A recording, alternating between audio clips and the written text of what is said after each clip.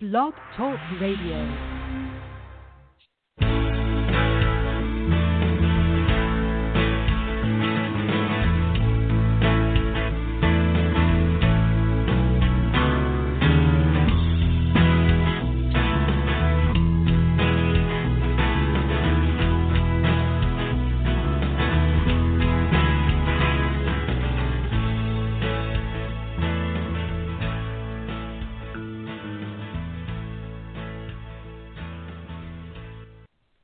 Hey folks, how we doing? Welcome aboard. It's another evening, and that means it's another time for the Coast to Coast Show, the Ebony and Ivory program. I'm your co-host, Andy Kimball. We have Lloyd Booker there on the East Coast. We've got Amanda Love in the UK, and we also have Cornell Butler, our executive producer, chiming in on the line as well.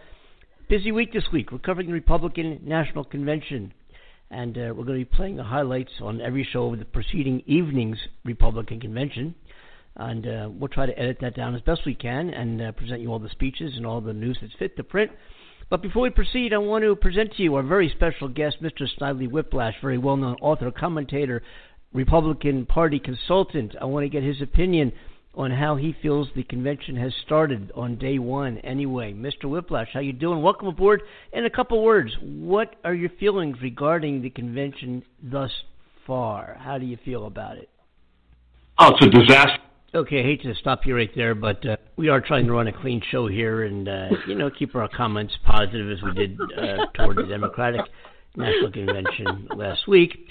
And that being said, we're going to also present next a clip of a behind-the-scenes interview we happen to have with President Donald Trump when he was asked what he felt the most crucial matter and crisis facing America today. What does he dislike most about the most concerning issue of the day? I don't like chokeholds, and you get somebody in a chokehold, and again, I'm not allowed to have you in a chokehold. So the chokehold thing is good. So let me get that clarified. So Mr. Trump is, in the opinion, America is in a chokehold of sorts? I don't like chokeholds. Well, I don't either. That makes at least two of us. We have Lloyd Booker on the East Coast. Lloyd, you're chimed in, and how are we doing today? Well, wait. I guess Lloyd is not. Lloyd, you there? I don't think Lloyd's with us. We got Amanda. Amanda's there, right? Hey, I'm here. Hey, Yeah, Amanda, but how you doing? I'm doing good, darling. I think you need to call me Augustus today. I think we're going to. Amanda, I want to thank you for setting up that UK Trump interview we have. Thank you for sending me that. I just have a small excerpt when he was asked about the Bible that he used for swearing in as candidate for the Republican nomination. And thank you for setting that. But let's play that. Why have you on the line there? Let's play this UK Trump interview. Just a small excerpt, actually. Yeah, Donald, is it true you're not using a Bible for the swearing-in ceremony? Nope. I'm using Art of the Deal. It's a tremendous book, and the sales for it are going to go absolutely through the roof, right? I don't know. I don't like when do not swear. No, she doesn't like when I swear, but we're going to swear in, and I'm not going to curse. So. That's a beautiful thing. And Melania, every First Lady has a cause. What will yours be? Women, children, humanity in general. Well, also something that I've suggested, starvation. I think starvation's very important, and she starves herself. We're not going to talk about it. Well, you have to starve yourself so you can look hot. So she's going to starve herself and tell other women to starve themselves so they can look hot. That's tremendous. Interesting message. Well, listen, we know you've got a very, very busy morning ahead of you. We hope you guys. Yes, we so appreciate it. Amanda, thank you so much for setting that up for us. We definitely appreciate it. And how you doing over there in the UK? How's it going? How you doing? Well, it's good. It's a little windy over here. I got to admit, like 80-mile-per-hour winds today. It's like, woohoo. Do you have a kite? No. I wish I did. Oh, cool. It would have made things a bit more interesting. I'll tell you. So, Cornell, how you doing, man? Yeah, we're doing good. We're doing fine here. We've had some amazingly, almost desperate news here, as you probably may have heard. I think we talked about it briefly yesterday. On Sunday, in Wisconsin, a guy was getting into his own vehicle with his three kids in the car after he got out of the car to try to bust up a little argument between two women, and so he got back into his car, and a couple of police officers grabbed him, thinking that he was breaking into somebody else's car. They grabbed him by the shirt, and they went right up to his back and fired 7 bullets into his body at point-blank range. Yeah, that's crazy. That's crazy. And there's 2 questions. If it were me, would I have been treated the same way?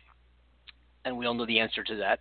And the other, what had happened is he lived. Okay, one of the bullets shattered his spinal cord and vertebrae. He is now paralyzed from the waist down. Another bullet went into his GI, and they removed much of his small intestine and colon. He's got liver and kidney damage. He's as we do this show, he is in surgery right now, and will survive with many more surgeries ahead of him. He will be paralyzed from the waist down for the rest of his life.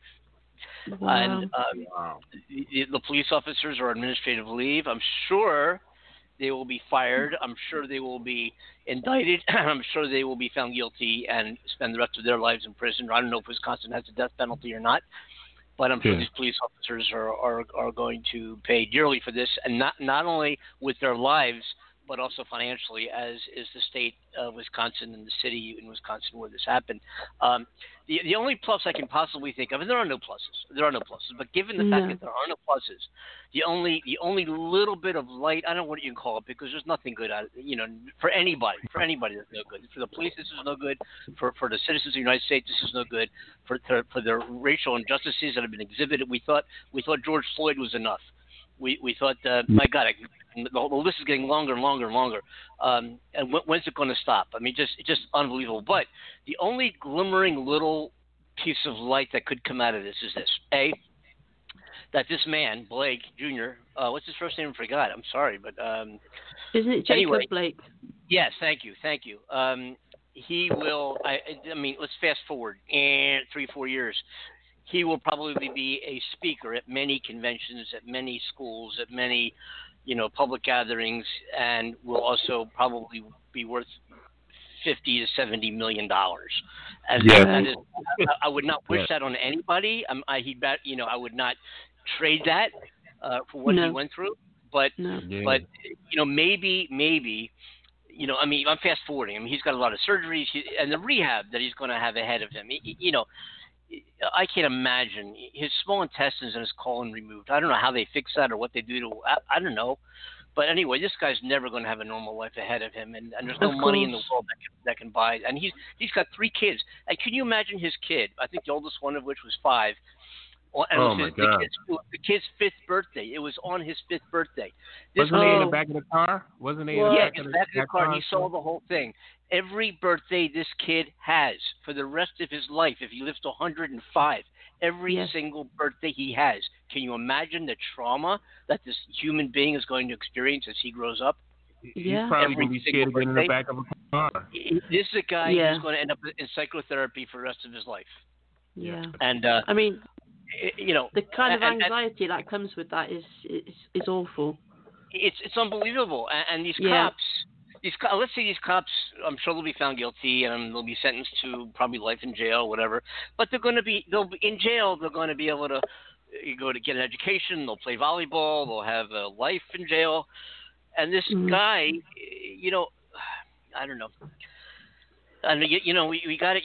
Somehow the human side of these stories somehow gets extracted, and it becomes March on Washington, burn down buildings, and then there was some peaceful protests during the day that became more violent at night, and of course the media loves to pick up on the violence. But here's the thing, and I remember having almost arguments with my 18-year-old daughter about this when she was in a way not promoting violent protests, but understood it and therefore was okay with it. And I'm like, how can it be, they're burning, let's say your dad, let's say I owned a store and, and something happened to somebody and these violent protesters broke in, all the glass, came in and stole everything out of our store, and it was our family business. So would that be okay to do?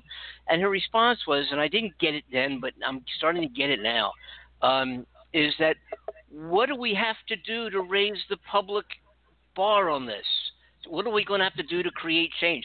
Those protests have created change. Black Lives Matter has grown exponentially. It's been incredible. And why? Why is it? Because of the protests. If it was just, well, the police shot and killed a black guy, and the police got, he was indicted, he's going to go to jail, nothing would change. And maybe, and it's not just that it happens once, twice, or 3 times. It's happening for decades. And we went through this in the early 60s. We thought it was all done. It's not finished. And what do we need to do? What do we need to do as a society? I'm not condoning burning buildings, and believe me, I'm not. I'm not saying don't be violent, but I understand it. I mean, there comes a point where you say, you know what? What did we get the last 20 or 30 years? What have you done to us the last 20 years? Yeah. All right, so I break into a store and you're complaining about it. You want to talk? You want to talk about how many people have been killed by police officers who were unarmed in the back, or have been had to, got pulled over by a cop and had to got asked to get out of the car and tossed up to the car and handcuffed, not because they did anything wrong. Maybe they had a turn signal out, but they looked at the cop the wrong way. They said the wrong thing. For how many decades do we have to put that as a society before somebody says enough is enough? And what do we have to do as a society? And that's kind of scary. That's scary. That's very scary. It is. Yeah. I think what isn't taken into consideration as well when people go on these protests, especially around this time since the whole coronavirus, is that people are taken to the streets with so much emotion and fear that has been through all of these shootings and the racism that's going on, and the fact that to stay locked in their homes, fearing for their lives of this mass virus. And, at one point, people got into the mob mentality because of being locked away for so long in their homes. It kind of develops after, I think it's 3 weeks, 2 to 3 weeks.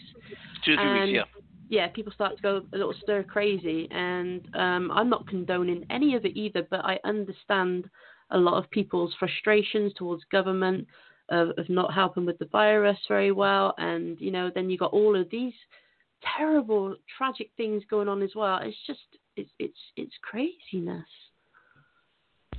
What are you looking at in the UK regarding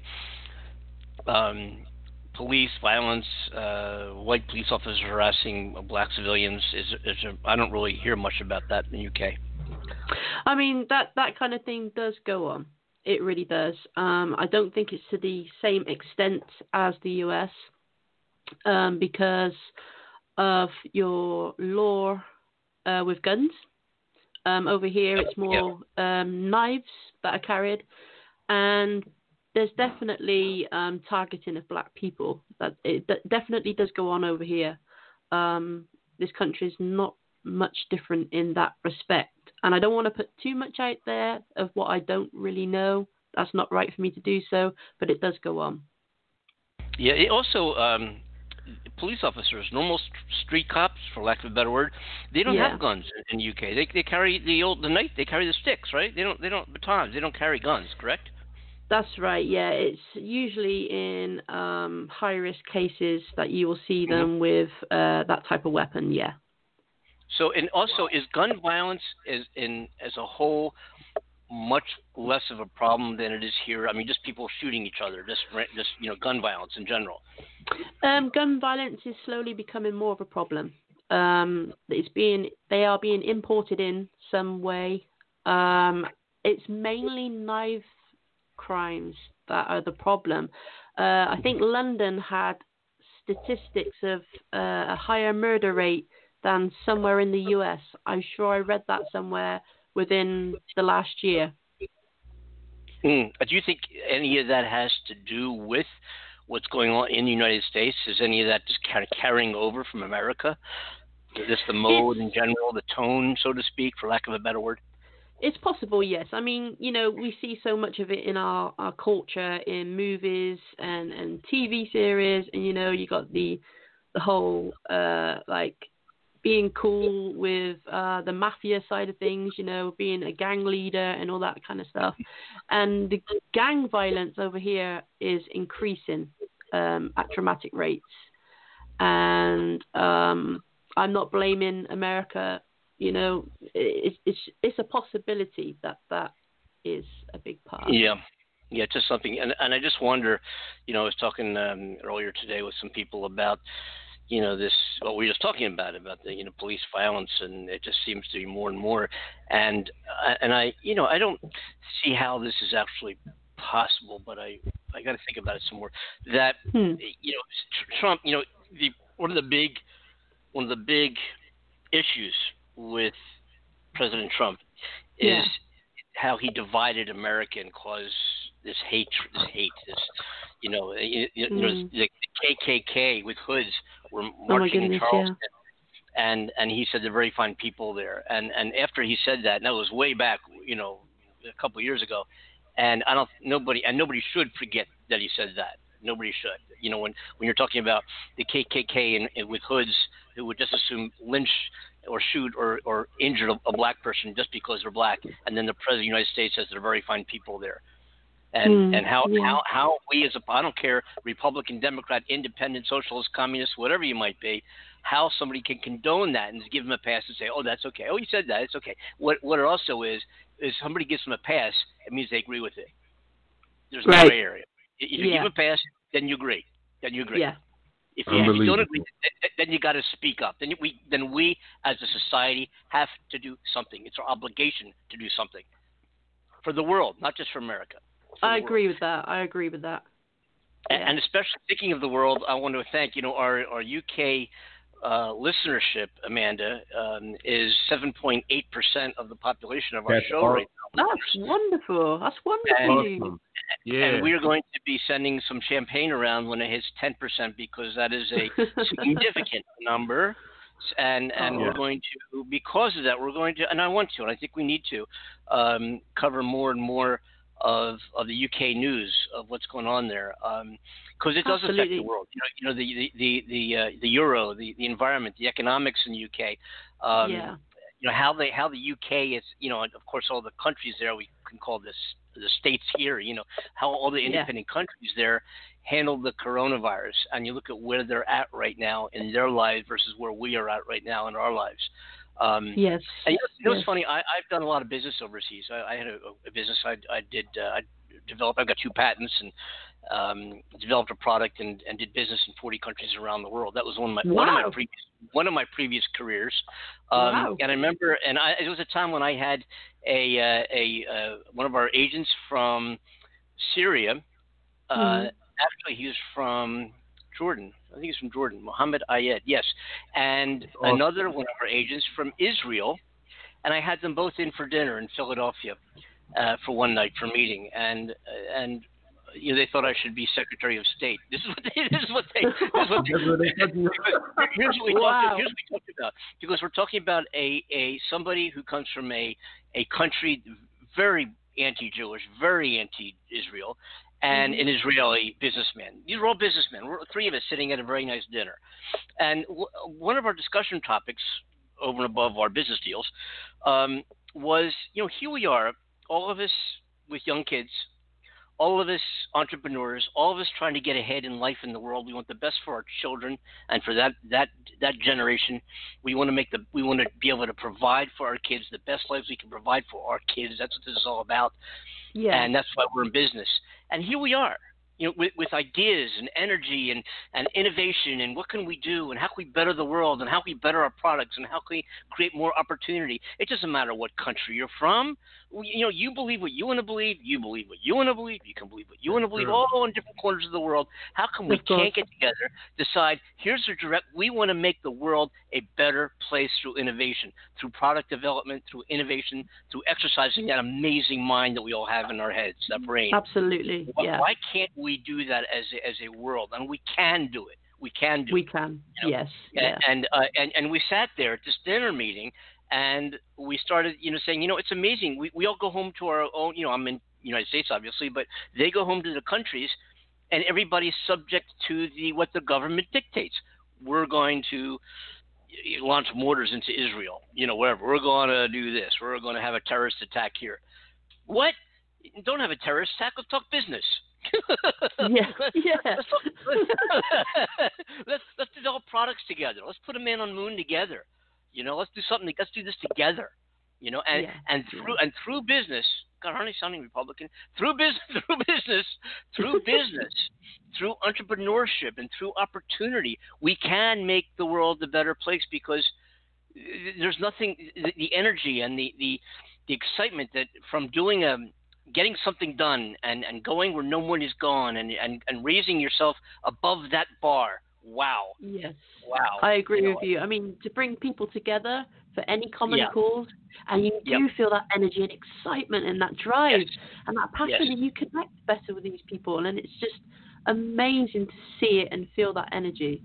Yes. Yes, it really is. But again, now that we solved the problems of the world, we got distracted from our promise to cover the GOP convention. But I think our discussion from basically what just happened with in Wisconsin, Trump's, no pun intended, Trump's the coverage.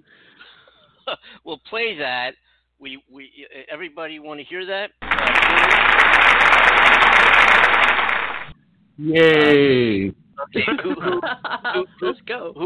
Who does not want to hear it? I think. I can't tell who won that. It's a tie. We'll talk a little more, then we'll play it. I see what's going to happen. I think the convention coverage will be cut short a little, or we'll have to play into the after show. We have a 2-hour program today, and I think my GOP edit is down to 1 hour and 53 minutes. Oh my goodness! So it's definitely going to run over. So those of you who are listening, if you really want to, and the important speeches are at the end. The notoriety, Donald Trump Jr. speech, Nikki Haley speeches towards the end. So there are some Vernon Jordan speech I think we'll hear, and he's the state legislator from Georgia. Oh, we're also going to hear from the football great Herschel Walker. And there's just so many. And I heard this last night. By the way, we're playing speeches that I watched and listened to live and edited down. And I didn't edit the speeches, but I edited the program just to include the speeches. But when I listened, there was such inaccuracies. Okay, I'll call them what they are. There were such lies. It's true. I mean, I could just try to be politically correct and try to be polite and try to say, you know what, he misspoke. Okay, he didn't mean to misspoke. He just misspoke. He didn't mean it. Let's just call it what it was, And there's a lot, like, for example, that Joe Biden embraced the defunding of the police.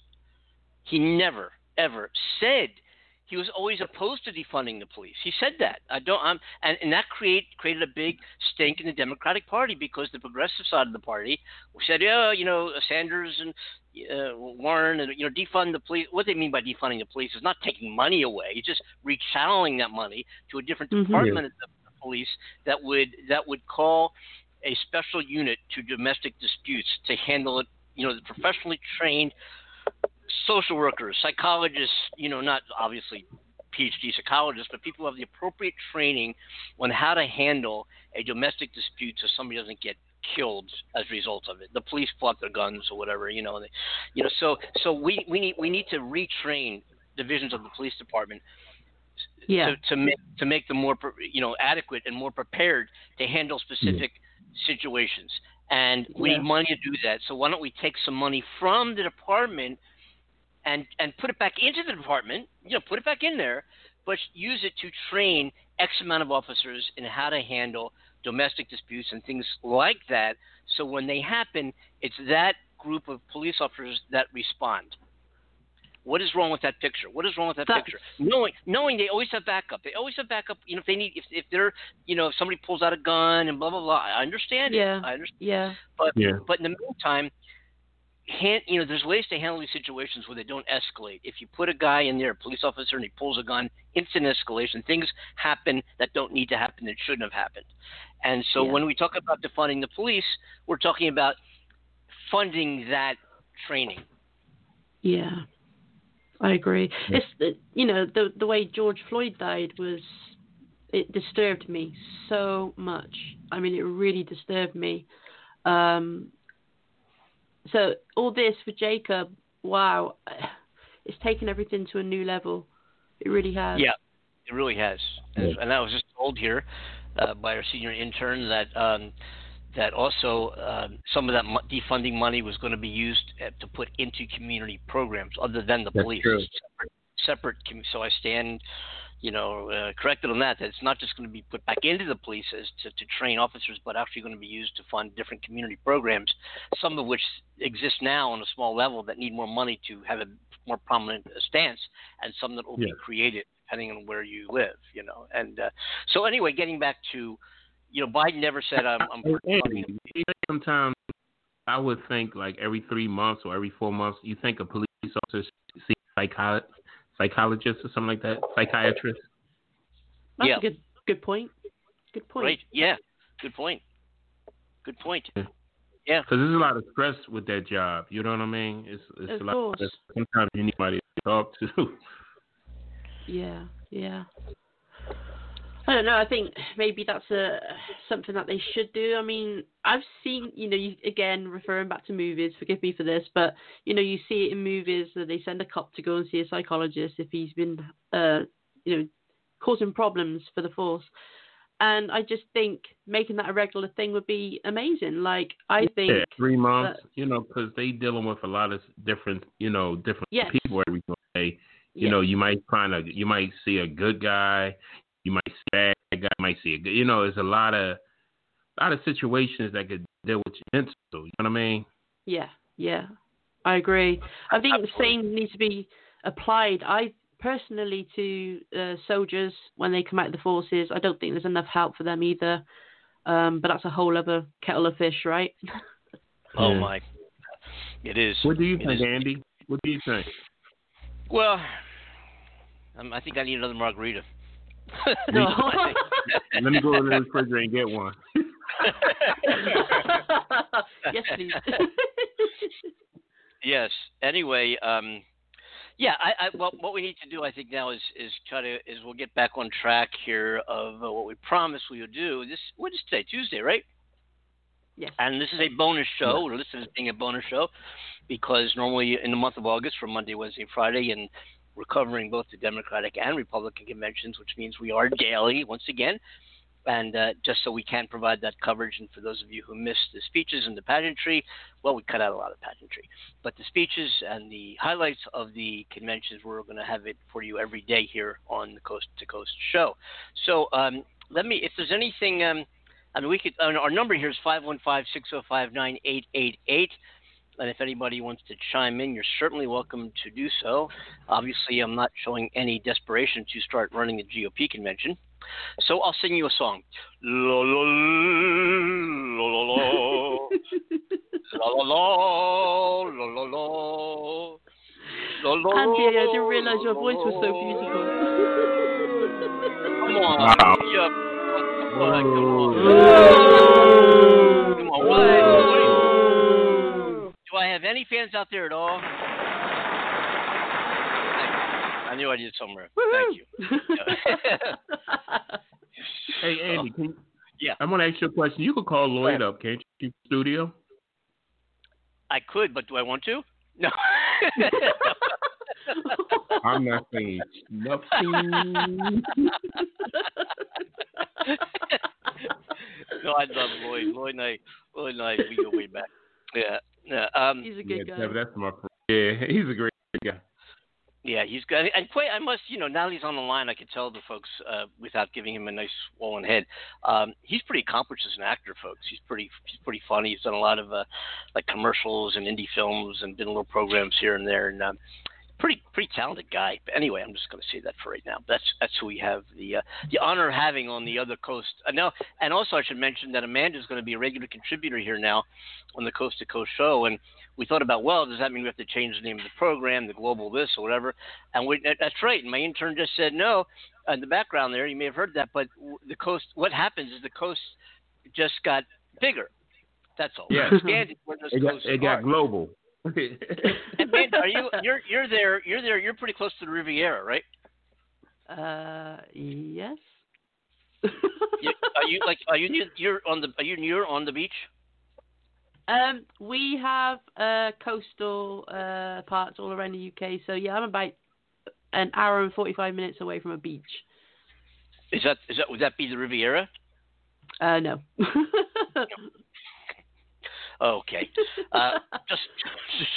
Just I thought maybe kind of sounding wow, Amanda Love calling from the Riviera. Well, all right. Be beautiful. So, it'll be beautiful, wouldn't it? Yeah, I've never been. I heard things. Anyway, so I think what we need to do now is start our coverage of the GOP convention. As promised, we'll play the highlights from day one. And tomorrow, tune in also at 5 o'clock Pacific time for day 2, which is happening as we speak, just about. And we'll go ahead and. In UK, what's the UK time, Amanda? Well, they're 8 hours. What is it there? Like 1:30 in the morning? It's spot on. 1:30 in the morning. Yes. God, I'm good. Wow.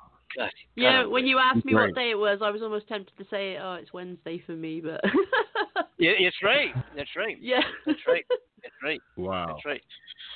Yeah, so anyway, a couple plugs real quick. Next week we have Mr. Ford Myers, who's a highly regarded career consultant. He's an author, published several books, articles, YouTube channel, and he is a consultant and talks to people who have been downsized from large corporations and losing their jobs in the middle of their lives, the mortgage, the kids, the whole thing, 20-year career doing something for some big company, and suddenly the company says, sorry, no more, and these folks have to totally do a shift in their life and prepare for a whole new career doing something else, and that's what he does. Also prepares people who are having just a tough time getting ahead. He doesn't do resumes, but he's, professional, he consults professionals, and he's going to join us on the show next week, I think next Wednesday, and talk to us about, in the midst of this pandemic, how do you get a job? I'm asking him that myself. I'm looking at Kmart myself. Anyway, Target, Walmart. Target. I need to ask if my resume would get me in there. How should I prepare my interview? I've also been practicing. Would you like fries with that? Like, I'm practicing that. Those bacon bits. Or bacon bits. Bacon bits. Yeah. There we go. I'm up for the bacon bits. Anyway. Yeah, so Amanda, you're doing well there. You're doing okay. Yeah. Everything going good. You're safe. Yeah. All right. Good. Yeah. And Cornell, you're doing all right. I'm doing awesome, man. With Martini, I'm doing great. Nice one. Well, let's start day. What day did I say it was? Day 1. I have it queued up here somewhere. Here it is. This will be it. Day 1 coverage. Oh, you know what? I think we may have some time at the end of the show. Why is 50? No, here it is. I think we're okay. I think we're going to. I just looked at the what I've got queued up here. It looks like this is going to be 35 minutes. We've got an hour and 27 minutes left of the show. So let's go ahead and play this now. I'm not sure where it's going to fall in, folks, but here's day 1 coverage. This is the GOP convention, and all due courtesy and respect to the Republicans, as we did for the Democrats. We're going to play this, and thanks for tuning in to the Coast to Coast show. We have Amanda Love in the UK. We got Cornell Butler, who's our producer on the East Coast, and we're going to now provide you the GOP day 1 coverage. Thanks for listening to Coast, folks. Thank you. And on behalf of everyone in our party and President Trump, thank you for tuning in as we kick off this historic convention. As we speak to you tonight, we send our thoughts and prayers to those facing terrible fires in California, recovering from storms in Iowa, and preparing for hurricanes in Louisiana and the Gulf Coast. Democrats started their convention last week with Eva Longoria, a famous Hollywood actress who played a housewife on TV. Well, I'm actually a real housewife and a mom from Michigan with 2 wonderful kids in public school who happens to be only the second woman in 164 years to run the Republican Party. And unlike Joe Biden, President Trump didn't choose me because I'm a woman. He chose me because I was the best person for the job. 4 years ago, President Trump started a movement unlike any other. And over the next 4 days, we will hear from a few of the millions of hardworking, everyday Americans who have benefited from his leadership. If you watched the DNC last week, you probably noticed that Democrats spent a lot of time talking about how much they despise our president. But we heard very little about their actual policies. Policies that would have been unthinkable a decade ago. Policies like banning fossil fuels, eliminating private health insurance, taxpayer-funded health care for people who come here illegally, and defunding the police. Their argument for Joe Biden boiled down to the fact that they think he's a nice guy. Well, let me tell you, raising taxes on 82% of Americans is not nice. Eliminating 10 million good-paying oil and gas jobs is not nice. Policies that force jobs to flee our country or allow abortion up until the point of birth are not nice. The truth is, there's only one person who has empathized with everyday Americans and actually been fighting for them over the past 4 years, and that is President Donald Trump. In the nearly 4 years I've worked on behalf of President Trump, I've seen up close a man who has a deep love for family, a man who has reverence for the office of the presidency, a man with an incredible respect for law enforcement and our military. I've seen private moments where he comforts Americans in times of pain and sadness. Now, everyone knows he can be tough. He's tough when he takes on China, tough when he works to fix our unfair trade deals, tough when he fights to secure our borders. President Trump is always going to be tough when he is fighting for the American people, because nice guys like Joe cared more about countries like China and Iran than the United States of America. Tonight begins a new chapter in the great American story, a story that has inspired the world for generations.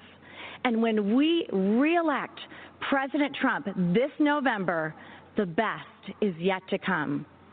This election is the most important in our lifetime. Your vote counts more than ever. If you want to check your voting status, secure your ballot, or register to vote, text VOTE to 88022. Earlier today, President Trump and Vice President Pence came to North Carolina to thank our delegates for unanimously renominating them to a second term. Our official roll call and the business of our Republican convention was conducted today in Charlotte. We have created a short video to symbolize the excitement for President Trump across all 50 states and territories. Thank you for watching. God bless you, and God bless the United States of America. Well, hi, folks. Andy Kimball here, co-host of the Coast to Coast show, Ebony Ivory. Just going to cut in here briefly to let you know that the convention actually went on Monday morning, and they did the roll call. We're not going to play that on the show, just in the interest of time. But Donald Trump did become, shall I say, the official Republican nominee for President of the United States for the November 3rd election.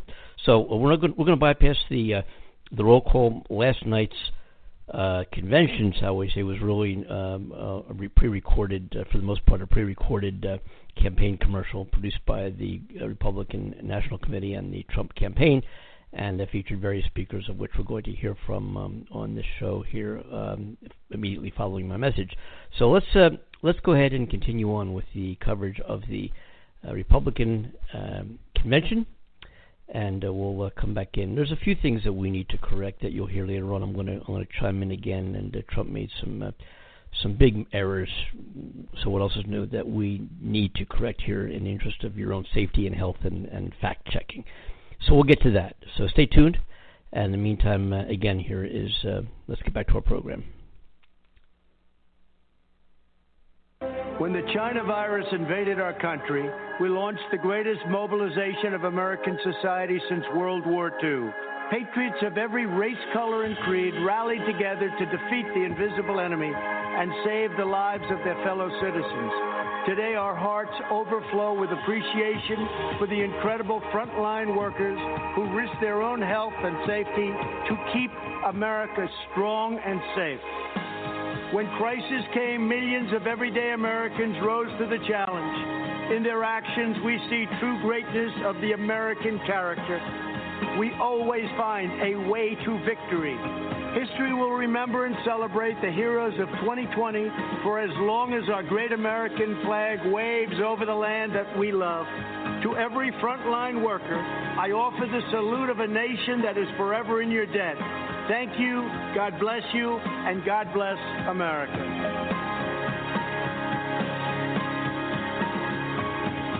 These are my friends. These are the incredible workers that helped us so much with the COVID. We can call it many different things, from China virus. I don't want to go through all the names because some people may get insulted, but that's the way it is. These are great, great people, doctors, nurses, firemen, policemen. We want to thank you all. You have been incredible, and we want to thank you and all of the millions of people that you represent. Thank you all very much. Great job. Thank you. Thank you all very much. So tell me a little about your stories. How about we'll start with you? I'm a postal worker. Delivered to the senior community during COVID-19. Good. And we're taking good care of our postal workers. Absolutely. That I can tell you. Believe me, we're not getting rid of our postal workers, you know. They'd like to sort of put that out there. If anyone does, it's the Democrats, not the Republicans. I want to thank you very much and thank everybody in that whole beautiful post office system. We appreciate it. Thank you. How about you? I'm a trucker. Good. I own a small business in Ohio. Great. Hauling steel mostly. Some of our customers actually made hospital beds with some of the material. That's fantastic. Well, congratulations. I love the truckers. You know, they're on my side. Thank you. I think all of them, frankly. I think pretty much all of them. How about you? I'm a custodian at the post office as well. What do you do exactly? Clean up everybody's mess and everybody's germs and all that. Can I say that world, that profession will never be out of business. You know that, right? Sure. Thank you very much for being here. Thank you. And how about you? I'm a registered nurse, President Trump. I work at a New Jersey hospital. It's called Virtual Willingboro Hospital. Right. I also represent an organization of professional nurses. It's called the National Association of Catholic Nurses. Very good. But I want to tell you, sir, as a nursing supervisor, I am so in awe of your leadership. Honestly, I know many people have said often interesting things, but it takes a true leader to be able to ignore all that stuff and do what is right and not be offended by all the words being said. Yeah. And you really do show that positive spirit to us. And as nurses, I appreciate that. But just as an individual, I'm grateful for that. Well, I'm for the nurses. I'm for the doctors. I'm for everybody. We just have to make this China virus go away, and it's happening. Please, go ahead. I'm also a nurse. I represent Genesis Healthcare, which is a skilled nursing facility company. I want to thank you and your administration for all the supplies and support and funding that you've given the skilled nursing units. Without that, we couldn't do as well as we have done. I spent some time in New Jersey. I live in West Virginia. Went to New Jersey and did some work there, and we finally started to see things change and turn around. I appreciate what you said, because we have delivered billions of dollars of equipment that governors were supposed to give, and in many cases they didn't get. So the federal government had to help them, and all of the people that did this incredible work, they never got credit for it. But you understand where it came from. Thank you very much. Thank you both. It's really nice. Please, go ahead. I'm a police officer in Englewood, Colorado, and I contracted COVID in late March and recovered. That means we don't have to be afraid of you at all. Right? Once you're recovered, we have the whole thing with plasma happening. That means your blood is very valuable. You know that, right? Thank you very much. Great. Please. I'm a detention deputy at the Kern County Sheriff's Department out in California. Great. And I also contracted COVID end of March and recovered from that also. How long was your problem? I was sick about 10 days, really bad. I got everything besides the cough, but recovered. I was off work for a month and a half, and I work in our local county jails. Did they do anything specifically to help you recover? They gave me Z-Paks, medication, cough syrup. Okay, and I won't even ask you about the hydroxychloroquine, because it's a shame what they've done to that one, but I took it. I took the Z-Pak also, and zinc. I want to thank you all very much. It's an honor to have you in the White House. You're fantastic people, and the people you represent an incredible group of people, and we love you all. Thank you very much. Thank you very much. Appreciate it. Good evening. Hi, folks. I'm going to jump in here just for a second to address not only COVID-19, but also Trump's protection of the postal workers and wanting to take care of them. The reason that's in the news and that's in this Republican show tonight is because the president's postmaster general, recently having instituted changes in the post office that has created real problems, not just threats, but material delays for the mail service all across the United States. People not being able to get their medications on time, live animals that are shipped through the mail that end up dead at various post office facilities. Those changes were made by the Trump administration, and for them to be bragging about protecting the post office and the postal workers and the mail service is totally ass backwards. And folks, information has actually come from within the Postal Service, whistleblowers within the Postal Service. They're crying out, saying, look at these packages piling up all over this country, especially in rural areas. People are desperate to get their Medicare, their Social Security checks, their prescription pharmaceuticals that arrive by mail. I'm just really surprised to see this as opposed to caring for frontline workers. He's commanding this entire operation from inside the White House. It's pretty despicable in my opinion. But I just want to break in and state what the facts are according to what he just stated in his address. Let's continue. Oh, before we do, to that end, one of the people who just told the president that she had COVID and she's recovered, the president said to her then, we don't have to be afraid of you then, but they're advancing the theory that if you get COVID once, you won't get it twice. That's totally untrue. As a matter of fact, it's been reported in several countries that folks have had rebounds of COVID-19. So, he's speaking way out of turn, way out of line. He doesn't know. He doesn't know the facts. Furthermore, another correction, there is no scientific data supporting the effectiveness of the convalescent plasma as a cure-all for COVID-19 for severely affected patients. It has shown to be effective. They've treated over 60,000 subjects or patients with some positive result, but there's been no blind study, there's been no data collection, there's nothing to support if it's effective, how it's effective, when it's effective, who is it better served by, who's better served by receiving it. We don't know these things. There's no data to support it, and that's why he went on to authorize the use of it through emergency authorization. But again, I want to be clear that there is no scientific data that supports its effectiveness. There's real-world documentation. There's a lot to be said for that. Don't get me wrong. And the fact that over 60,000 patients have been treated with this convalescent plasma speaks volumes of potential success. So that's the truth behind it. It's just that there is no typically collected collaborative data to support its use. Now let's get back to the convention and hear from football great Herschel Walker. Most of you know me as a football player, but I'm also a father, a man of faith, and a very good judge of character. I've known Donald Trump for 37 years, and I don't mean just casual ran into him from time to time. I'm talking about a deep personal friendship. I watched him as an owner of a professional football team. Right after he bought the team, he set out to learn. He learned about the history of the team, the players, the coaches, every detail. Then he used what he learned to make the team better. I watched him in the boardroom. He can be in the middle of a big meeting, but if one of the kids was on the phone, he dropped everything to take the call. He taught me that the family should be your top priority. I watched him treat janitors, security guards, and waiters the same way he would treat a VIP. He made them feel special because he knew they were. He understands that they are the people who make this country run. They clean, they cook, they build, they drive, they deliver. He told me, Herschel, make an effort to get to know people. Remember their names. That stuck with me. One time, I planned to take his kids to Disney World with my family. At the last minute, Donald said he'd like to join us. So there he was, in a business suit, on It's a Small World ride. That was something to see. It just shows you what a caring, loving father he is. It hurt my soul to hear the terrible names that people call Donald. The worst one is racist. I take it as a personal insult that people would think I've had a 37-year friendship with a racist. People who think that don't know what they're talking about. Growing up in the Deep South, I've seen racism up close. I know what it is, and it isn't Donald Trump.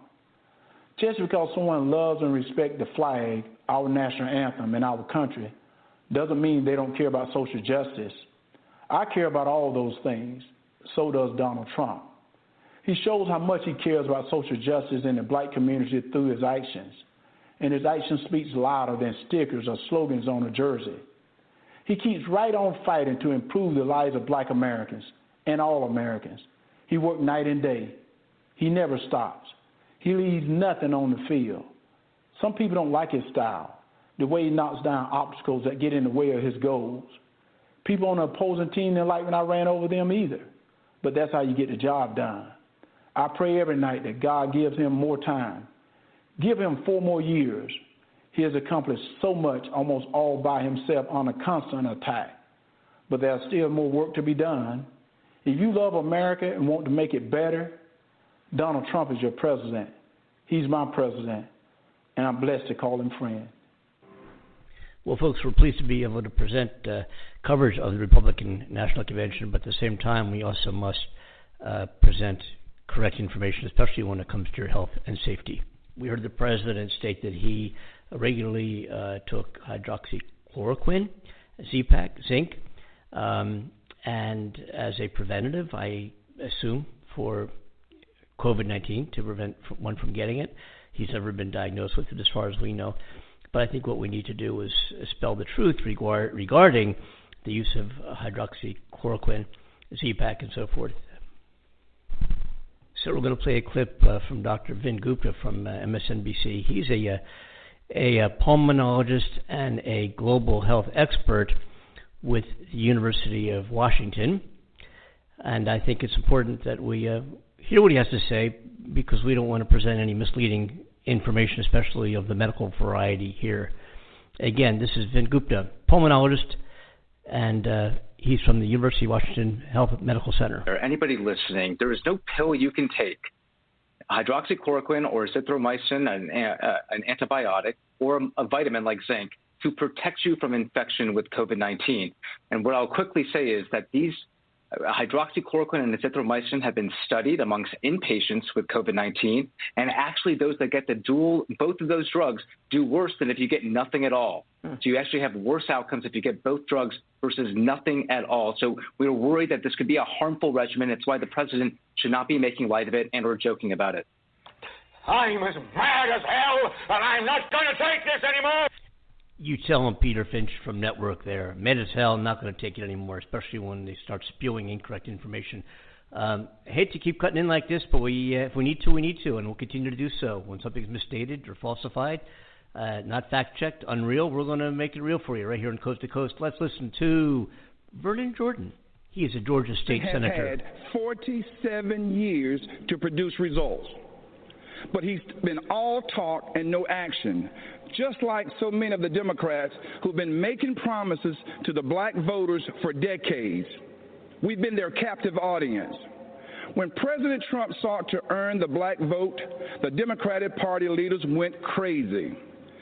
Nancy Pelosi and Chuck Schumer literally started wearing kente cloths around the U.S. Capitol, as if pandering were enough to keep us satisfied.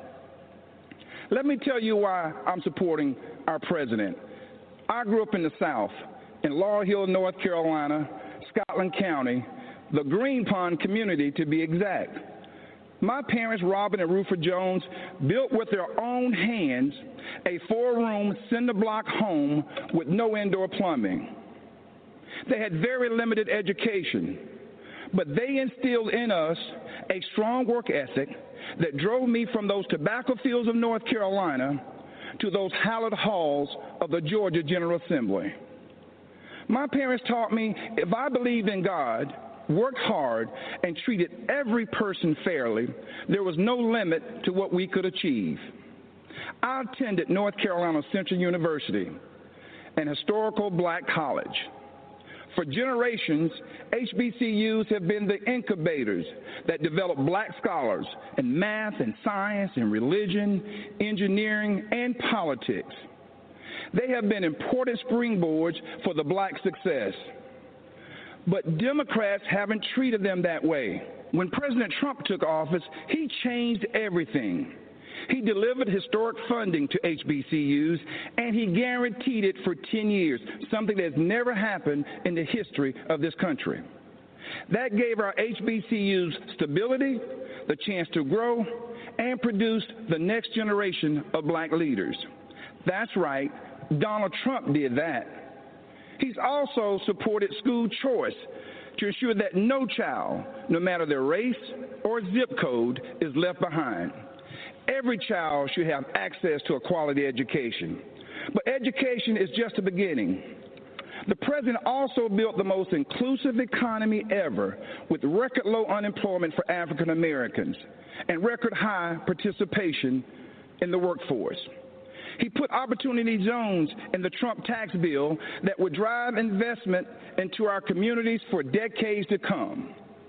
He put the interests of American workers, and especially black workers, first. That's right, Donald Trump did that. He delivered historic criminal justice reform. He ended once and for all the policy of incarceration of black people, which has decimated our communities, caused by no other than Joe Biden. Democrats wouldn't do it, Obama didn't want to do it, and Joe Biden and Kamala Harris definitely wouldn't do it. But Donald Trump did it. He's also working every day to make our communities safer. As a former executive of DeKalb County, Georgia, I directed one of the largest public safety departments in the Southeast.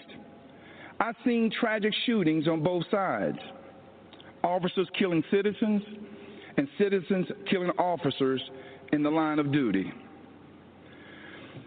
Police officers are our fellow citizens. They live in our country. They have families too.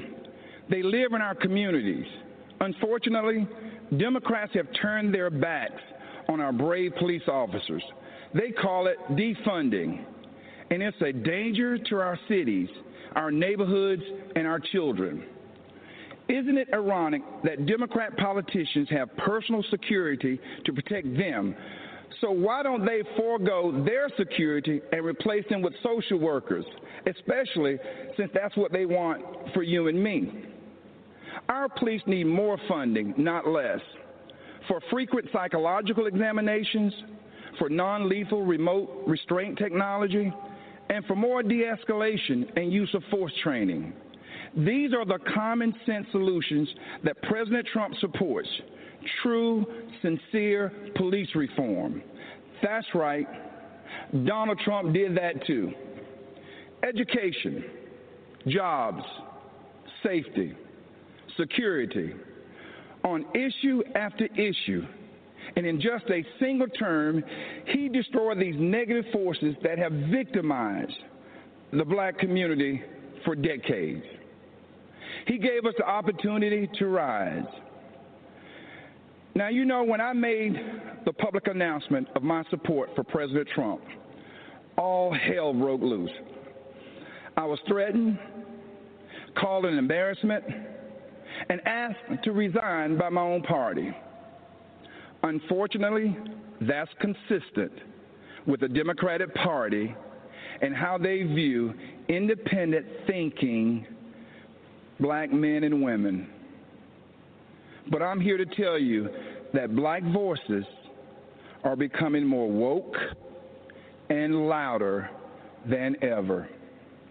The Democratic Party has become infected with a pandemic of intolerance, bigotry, socialism, anti-law enforcement bias, and a dangerous tolerance for people who attack others, destroy their property, and terrorize our own communities. That's what this election is all about. And that's why right now, more than ever before, America needs Donald Trump in the Oval Office for another 4 years. God bless you, and vote Donald J. Trump. Thank you.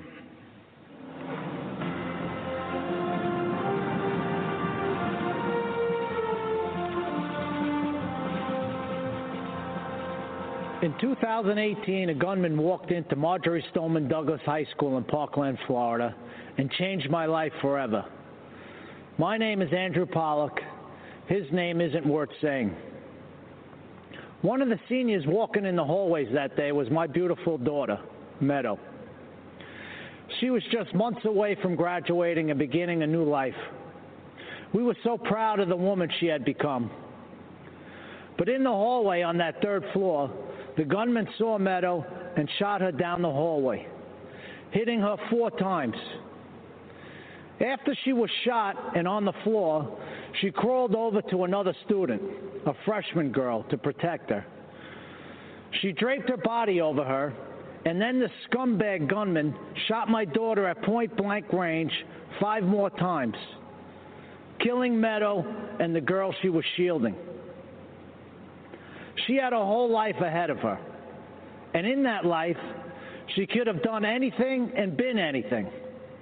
So many moments that I waited so long for were taken from me. I didn't get to drop her off at college. I didn't get to walk her down the aisle.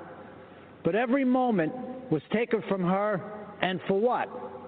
I never wanted this to become a political spectacle, but it did. I never wanted to meet the president like this, but I did. I was invited to the White House. The truth is, I had just buried my daughter that week. I really wasn't interested in public events like a tour or a photo op. I was interested in answers and solutions. So if the president wanted to meet me personally, I said I'd go. They said, of course, that was his plan. At the White House, my family and I sat with the president in the Oval Office and told him about Meadow. I told him what we knew. I told him that his administration needed to take a closer look at what went wrong and why. And I got to see who President Trump really is. He's a good man and a great listener, and he cuts through the BS. Then the president did what he said he would do. He took action. He formed a school safety commission that issued dozens of recommendations to make schools safer. But I'll bet you never heard about that. Instead, the media turned my daughter's murder into a coordinated attack on President Trump, Republicans, and our Second Amendment. In fact, when President Trump asked me and other parents of children that were murdered in school shootings to join him as he announced the commission's findings, the media's first question wasn't about protecting kids. Shockingly, they asked about the government shutdown. President Trump turned to me appalled and said, "Andy, can you believe these people? We're trying to talk about school safety, and this is what they do." But I could believe it. After my daughter's murder, the media didn't seem interested in the facts, so I found them myself. I learned that gun control laws didn't fail my daughter. People did. The gunman had threatened to kill his classmates before. He had threatened to rape them. He had threatened to shoot up the school. Every red flag you could imagine. But the school didn't just miss these red flags. They knowingly ignored them. Far-left Democrats in our school district made this shooting possible because they implemented something they called restorative justice. This policy, which really just blames teachers for students' failures, puts kids and teachers at risk and makes shootings more likely.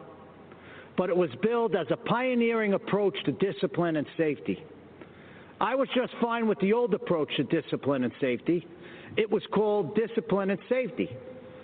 But the Obama-Biden administration took Parkland's bad policies and forced them into schools across America.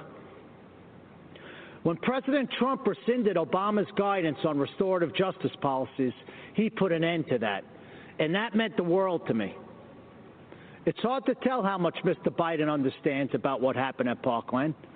Mr. Biden has campaigned on bringing back restorative justice as part of his unity platform with Bernie Sanders and has pledged to implement it in school districts across America. But he doesn't even seem to know when the shooting happened. He said that he was vice president when it happened, but he wasn't. Mr. Biden may not know when my daughter was murdered, but I do. February 14, 2018. Mr. Biden may not know that these policies make shootings more likely, but I do. Mr. Biden may not know who was vice president that day, but I do. It wasn't Joe Biden. It was Mike Pence. Thank God. And I know who the president was. Wait. Did I just hear him say that Joe Biden wasn't vice president when his daughter was killed? It was Mike Pence. And also, the Trump administration had been in office for 2 years at the time his daughter was killed. Okay, just making note of that. That's all. Let's continue. It wasn't Barack Obama. It was President Donald J. Trump, and he took action. I truly believe the safety of our kids depends on whether this man is reelected. I hope you'll join me in helping to make that happen. Mr. President, myself and millions of Americans appreciate you and love you. God bless America, and God bless our President, Donald J. Trump. Thank you. A curfew now in effect for the city of St. Louis. Protests in St. Louis turned violent.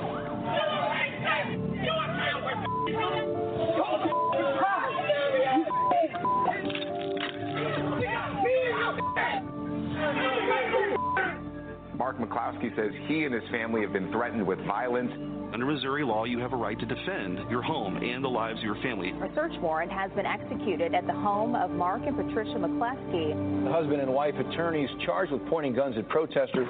They were simply trying to protect their home. Good evening, America.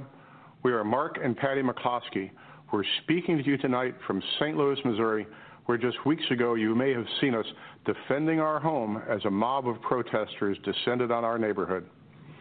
America is such a great country that not only do you have the right to own a gun and use it to defend yourself, but thousands of Americans will offer you free advice on how to use it. At least that's what we experienced. What you saw happen to us could just as easily happen to any of you who are watching from quiet neighborhoods around our country. And that's what we want to speak to you about tonight. That's exactly right. Whether it's the defunding of police, ending cash bail so criminals can be released back out on the streets the same day to riot again, or encouraging anarchy and chaos on our streets, it seems as if the Democrats no longer view the government's job as protecting honest citizens from criminals, but rather protecting criminals from honest citizens. Not a single person in the out-of-control mob you saw at our house was charged with a crime. But you know who was? We were.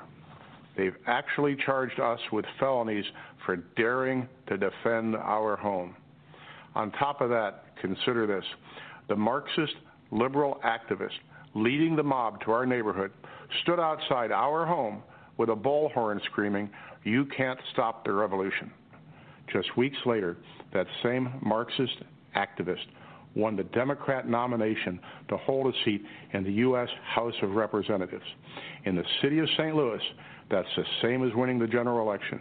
That Marxist revolutionary is now going to be the Congresswoman from the 1st District of Missouri. These radicals are not content with marching in the streets. They want to walk the halls of Congress.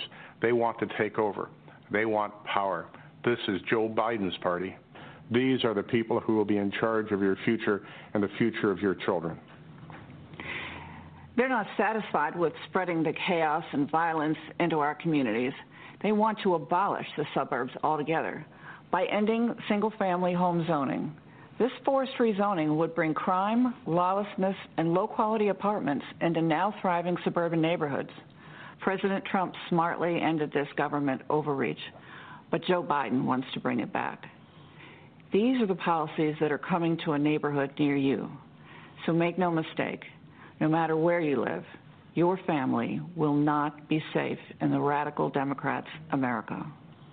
At this moment in history, if you stand up for yourself and for the values our country was founded on, the mob, spurred on by their allies in the media, will try to destroy you. You've seen us on your TV screens and Twitter feeds. You know that we're not the kind of people who back down. Thankfully, neither is Donald Trump. President Trump will defend the God-given right of every American to protect their homes and their families. But more than that, Trump's vision for America is a country where you have an opportunity to work hard and build the life you dream of with a job you love, with your children being educated in great schools, in a community where your family can play in the back church without shame and express your beliefs without retribution. Trump brought us the greatest economy our country had ever seen. The Democrats have brought us nothing but destruction. When we don't have basic safety and security in our communities, we'll never be free to build a brighter future for ourselves, for our children, or for our country. That's what's at stake in this election, and that's why we must re-elect Donald Trump. God bless you. God bless the President. And God bless these United States. That was the McCloskeys. I'm here to help us digest some of the blatantly false things they had to say there is our friend Claire McCaskill, who also hails from the great state of Missouri. Claire, what'd you think? Claire, we're going to... there you are. Start over, Claire. Let's start with I really don't know where to start, but let me start with the law. In Missouri, you can sit on your front porch with a gun and watch a parade go by. Legal. But if you get up off your porch and you go down and start waving the gun and pointing it to people in the parade, that's called brandishing. Now, substitute peaceful protesters walking in the street for a parade, and the same law applies. So the jury's question will be, was their fear reasonable? And, the facts are in dispute, but we do know this. We know that they brought the guns out and the people were not on their property. They were in the street and on the sidewalks. We know that this is not a private street because you can drive in on these streets anytime you want. And so it is really, and the other thing you should know about these people, they've sued everyone and their brother for their entire legal careers, their neighbors, their employers, their tenants. They even destroyed a beehive of the Jewish children at the Jewish temple next door because they thought it was too close to their property. Took an axe out. These children had a beehive so they could make honey for Rosh Hashanah. That's the kind of guys these folks are. In addition, they own thousands of dollars of back taxes. So that's the McCloskey. Appreciate the commentary on that, MSNBC. We're going to get back to the program now and hear Steve Scalise. He's the number 3 sitting Republican in the House. And we'll chime in on him right now. Steve Scalise. In America to leave to our children and grandchildren without those brave law enforcement officers and first responders. Joe Biden's made a career in Washington for 47 years, promising things he's never delivered. In just 3 short years, President Trump has delivered huge wins for American families. While Joe Biden made hollow promises when he chaired the Senate Judiciary Committee, Donald Trump took action and delivered criminal justice reform. Joe Biden claims to care about the working man, but millions of good manufacturing jobs were shipped overseas during the Obama-Biden years to countries like China. Donald Trump brought those jobs back. I've seen how deeply President Trump cares about rebuilding our evaporating middle class. President Trump pledged to give the forgotten men and women of America a real shot at the American dream. And again, he delivered. The lowest unemployment rate in over 50 years, women creating small businesses at record pace, wages rising, the fastest, by the way, for lowest income levels. What can Joe Biden say to that? What has Joe Biden done in his 47 years in Washington that can compare to that? President Trump has delivered for the hardworking people of this great nation. It's going to take that kind of bold leadership to get us out of this COVID crisis. After President Trump saved lives by shutting down flights from China and Europe, he's now focusing the full weight of the government on a revolutionary plan to cure this virus by cutting red tape and empowering scientists to create a vaccine. This is visionary leadership in action at a time when we can't afford another 47 years of hollow promises. America's been through tough times before. Who better to lead us out of these times than the president who already built the strongest economy our country has ever seen? Donald Trump did it before. Donald Trump will deliver for us again. God bless you, and God bless these United States of America.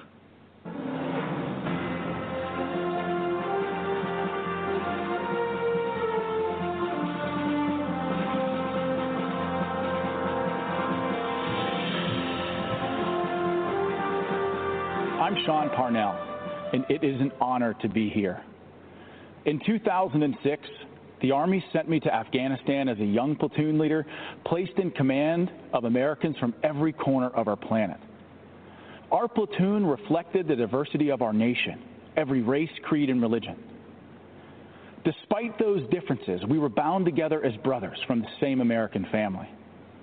On June 10, 2006, our platoon was attacked just after dawn. Outnumbered 10-1, we endured mortar and machine gun fire as hundreds of Taliban charged us from three sides. We had 24 men that day. Wave after wave of Taliban advanced up the hill. I was wounded 3 times in the fighting. Nearly all of my platoon was wounded within the first minute, but the enemy kept coming. We fought to our last rounds of ammunition, and when it was over, we held the hill. In the face of death, I saw ordinary Americans become heroes. In our darkest hour, when our survival depended on each other, my men and I learned an important lesson. We all bleed red. Our differences did not define us. United, we were unbeatable. After 485 days of combat, I came home eager to enjoy the freedoms I risked my life to defend. But I watched with alarm as the party of my grandfather, a lifelong Union Democrat, turned against the very people it professed to represent. I watched as Joe Biden spit venom at an auto worker who dared to question Joe's intent to dismantle the Second Amendment and take your guns. Where Democrats once stood for hard-working, law-abiding Americans who displayed our flag with pride, this new Democrat Party considers these people uneducated racists clinging to guns and Bibles. The party of Harry Truman became the party of hedge fund managers, Hollywood celebrities, tech moguls, and university professors, all bloated with contempt for middle America. I look across the aisle, and I do not see a party that wants you to pursue your dreams. I see a Democrat Party that wants to dictate what those dreams are. I don't see a party that wants you to be free. I see a party that wants to chain you to conformity and will destroy anyone they deem a heretic. I swore an oath to defend my country and its Constitution. President Trump has sworn to do the same. That's why he's advanced freedom, despite savage political attacks, to overcome the agenda of the radical left. President Trump has unleashed the economic might of this nation like no other president in our history. He triggered the rising tide of working families, brought us energy independence, reclaimed jobs from overseas that, Democrats said would never return. He has fiercely defended the besieged First and Second Amendments. That is just a start. With 4 more years, imagine what we can achieve by simply working with our president. I believe in our president's vision for the future. I stand here tonight calling on all Americans to join us. It doesn't matter what you look like, who you love, how you worship your gender or your job. If you're a traditional Democrat who's become disillusioned with how radical your party has become, then stand with us. You are most welcome. America needs all her patriots to rush to her defense. My fellow Americans, I promise you this. In our tent, you are free. Free to speak the truth, choose your journey, define your life. You have the power to go as far as you aim, then aim higher and keep going, because that is what Americans do. We are idealists and dreamers, lovers of adventure. We're rugged and independent. We don't make excuses. We make the impossible a reality. Think about it. In a century, we went from ground-bound dreamers gazing to the stars to doers who created the means to reach them. This is not the time to stand on the sidelines. If you love our country as we do, as our president does, join the chorus of patriot voices that will preserve this exceptional union. Mr. President, lead the way. Millions in our American family believe in this path to destiny. Guide us to that horizon. Thank you, and may God bless the United States of America.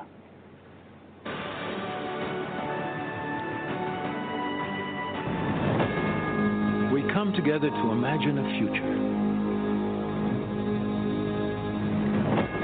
determined by the shining light of our hopes and values and faith. A country where we are judged by our character with dignity and respect for all.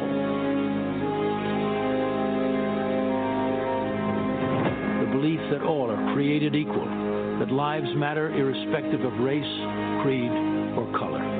committed to excelling beyond our dreams.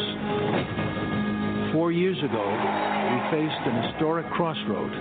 Career politicians promising change every election, but delivering emptiness.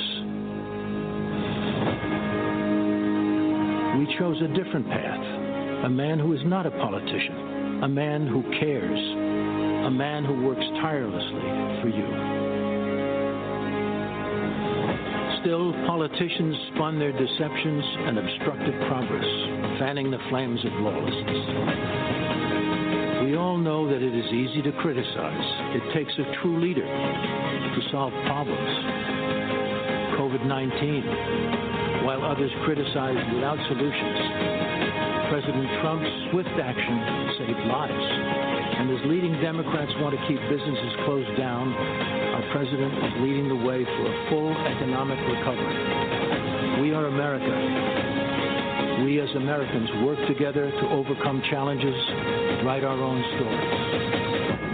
America, land of promise, land of opportunity, land of heroes, land of greatness.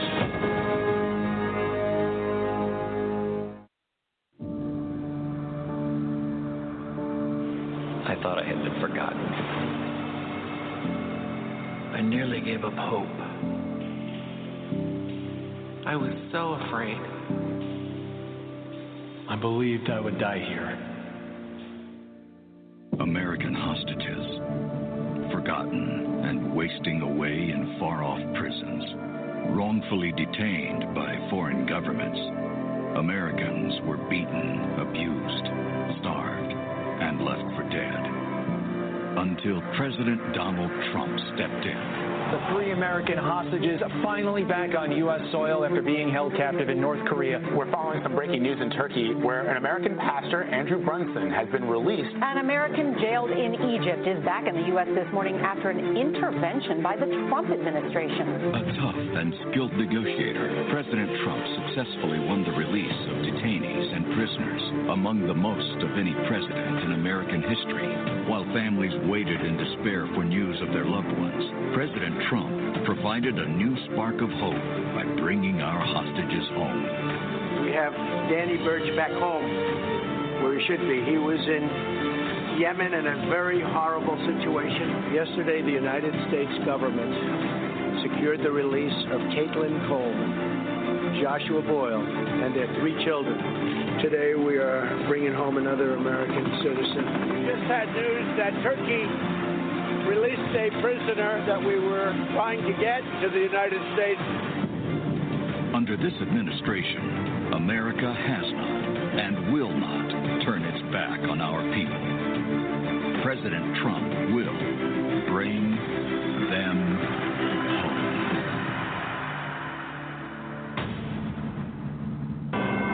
Diplomacy, negotiation skills, perseverance, faith. The ingredients of hope when there is no hope. No American should ever be left behind. Priority, freeing American hostages.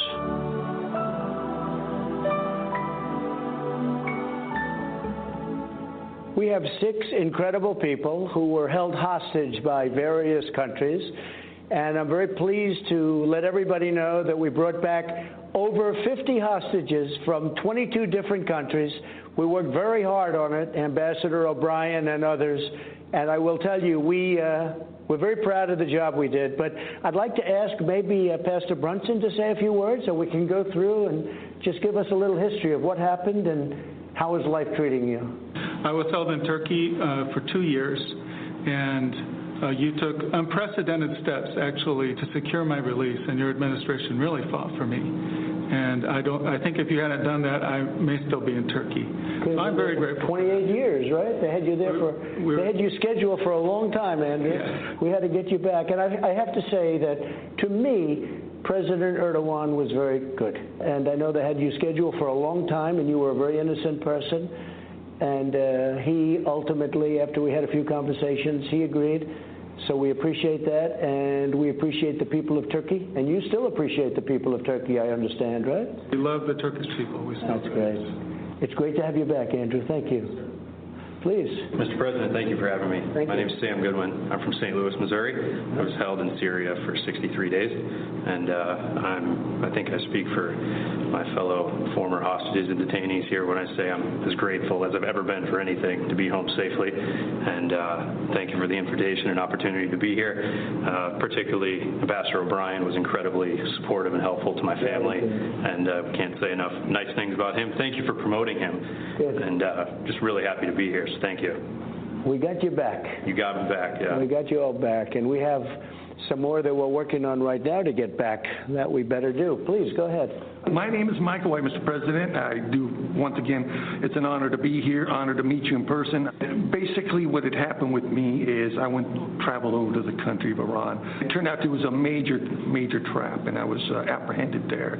I went through a lot in their injustice system, in the Iranian justice system. Iran is an oppressive, extortionist, terrorist regime. You know what I'm talking about. But what you did, sir, is you were able to get me out of that prison in record time. It was amazing. Thank you very much. Well, thank you. Really The honor's all mine. Please. Yeah, my name is Josh Holt. This is my wife, Tammy. Yes. We were held hostage in Venezuela for 2 years. I know very well. And you helped us get out. Senator Hatch worked with you very well on that as well. And it was a great honor to be able to meet you right when we got back. And I remember a lot of people asking, what was it like meeting President Trump? And I just say I was blown away. I just gotten released after 2 years. Then I'm shaking the hand of the president in the Oval Office. I don't really remember a whole lot of it. So it's nice to meet you again. And it's been great. It's been great to be back, helping people through situations that they've gone through. And now we have started our family. Well, the great people of Utah really wanted me to do something about the two of you, and we were able to do it. And a little bit of a miracle, I think, frankly. It was. Because that was a very hostile period. And we appreciate everybody working so hard with us, but we were able to get you both back. And are you living in Utah now, I hope? We're still living in Utah. That's good. We'll say hello to the folks in Utah because they're great people. Thank you very much. Congratulations. Thank you. Please. I'm Brian Nairn. Spent an unexpected trip there in India. I was not going to India. I was going through India to Nepal, where I've been working for the last 18 years. But on behalf of my family and myself, thank you, President Trump, for getting us out and getting us home. The darkest moment of our whole time together, your letter to my wife came.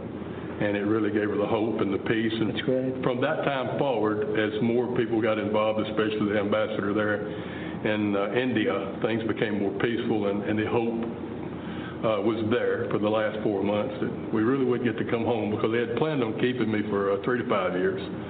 The original charge thing was 3 to 5 years, right, and that was cleared, and then they came up with new charges to do a 7-year term. Well, India responded very well to my request. Good. So we appreciate that. And I appreciate everything y'all did. Thank you all for being with us. We have a few more people we want to get back, and we will get them back, and they'll be back very soon. Thank you very much. Appreciate it. Great stories.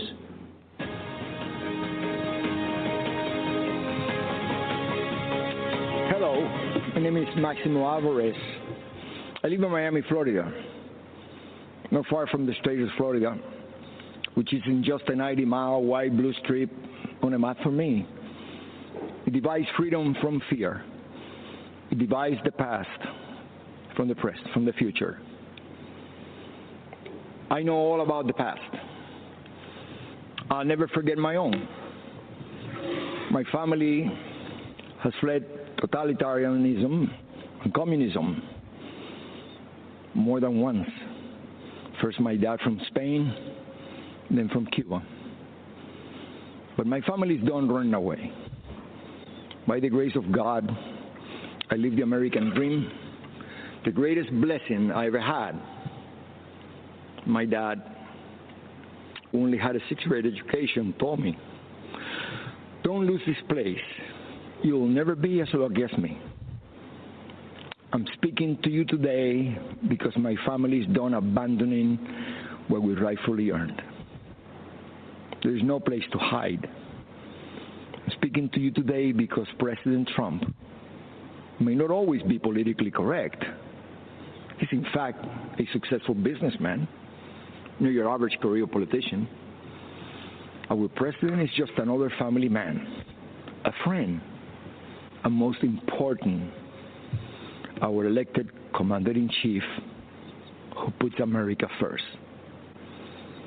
keep in mind the other guy running for president is mostly concerned about power. Yes, power for them, but not for the benefit of all Americans. I'm speaking to you today because I have seen people like this before. I've seen movements like this before. I've seen ideas like this before. And I am here to tell you, we cannot let them take over our country. I heard the promises of Fidel Castro, and I can never forget all those who grew up around me, who look like me, who suffered and starved and died because they believed those empty promises. They swallowed the communist poison pill. If you have a chance, go to the Freedom Tower in Miami. Stop and listen. You can still hear the sounds of those broken promises. It is the sound of waves in the ocean carrying families clinging to pieces of wood. Families with children who can't swim, but willing to risk everything to reach this blessed land. It is the sound of tears hitting the paper of an application to become an American citizen. Most heard and liked the promises, but soon after, they experienced the reality. Look at them, listen to them, learn the truth.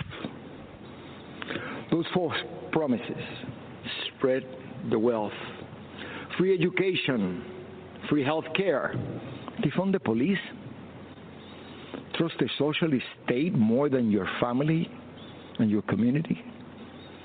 They don't sound radical to my ears. They sound familiar. When Fidel Castro was asked if he was a communist, he said he was a Roman Catholic. He knew he had to hide the truth.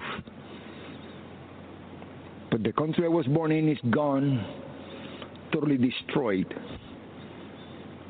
When I watch the news in Seattle, Chicago, Portland, and other cities, when I see the history being rewritten, when I hear the promises, I hear echoes of the former life I never wanted to hear again. I see shadows I thought I had outrun. My parents only wanted one person to decide my fate, me. Not some party member, not some government official, not some bureaucrat.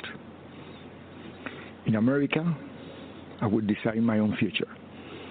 I am so grateful to America, the place where I was able to build my American dream through hard work and determination.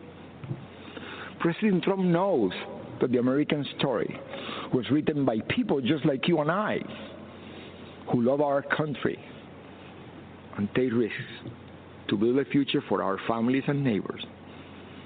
I may be a Cuban-born, but I am 100% American. This is the greatest country in the world. And I said this before. If I gave away everything that I have today, it would not equal 1% of what I was given when I came to this great country of ours. The gift of freedom. Right now, it is up to us to decide our fate and to choose freedom over oppression. President Trump, he's fighting the forces of anarchy and communism. And I know he will continue to do just that. And what about his opponent and the rest of the DC swamp? I have no doubt they will hand the country over to those dangerous forces. You and I will decide. And here's what I've decided. My decision is very easy. I choose President Trump because I choose America. I choose freedom. I still hear my dad.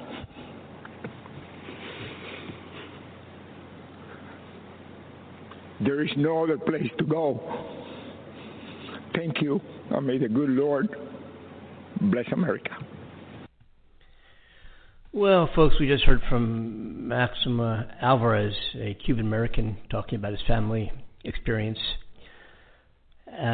They're playing a video right now as I speak to you on this, and we're going to go ahead and correct a couple of things that have been said over the last few minutes that are factually inaccurate, and some of them will obviously be factually inaccurate throughout the night, but we're going to present those inaccuracies to you. For example, Congressman Steve Scalise mentioned that this is the lowest unemployment rate in over 50 years. The fact is, it's the highest since the Great Depression. In addition, the claim made by Steve Scalise, and we are going to further research this, of course, but he did say that Joe Biden embraced the defunding of the police, whatever that might mean to you. We can discuss that. We have on the show a fact that Joe Biden at no time ever embraced defunding of the police, ever. And another correction, it's been said many times that the president's ban on travel from China has saved thousands, if not millions, of lives, and lets the fact be known that over 40,000 people traveled from China to the United States on aircraft between, or not between anything, but within 2 months after that ban was put into place.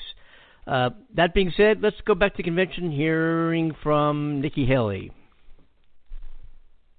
And she called out his Democratic opponent, a former vice president from a failed administration. That ambassador said, and I quote, "Democrats always blame America first." The year was 1984. The president was Ronald Reagan, and Ambassador Jeane Kirkpatrick's words are just as true today. Joe Biden and the Democrats are still blaming America first. Donald Trump has always put America first, and he has earned 4 more years as president.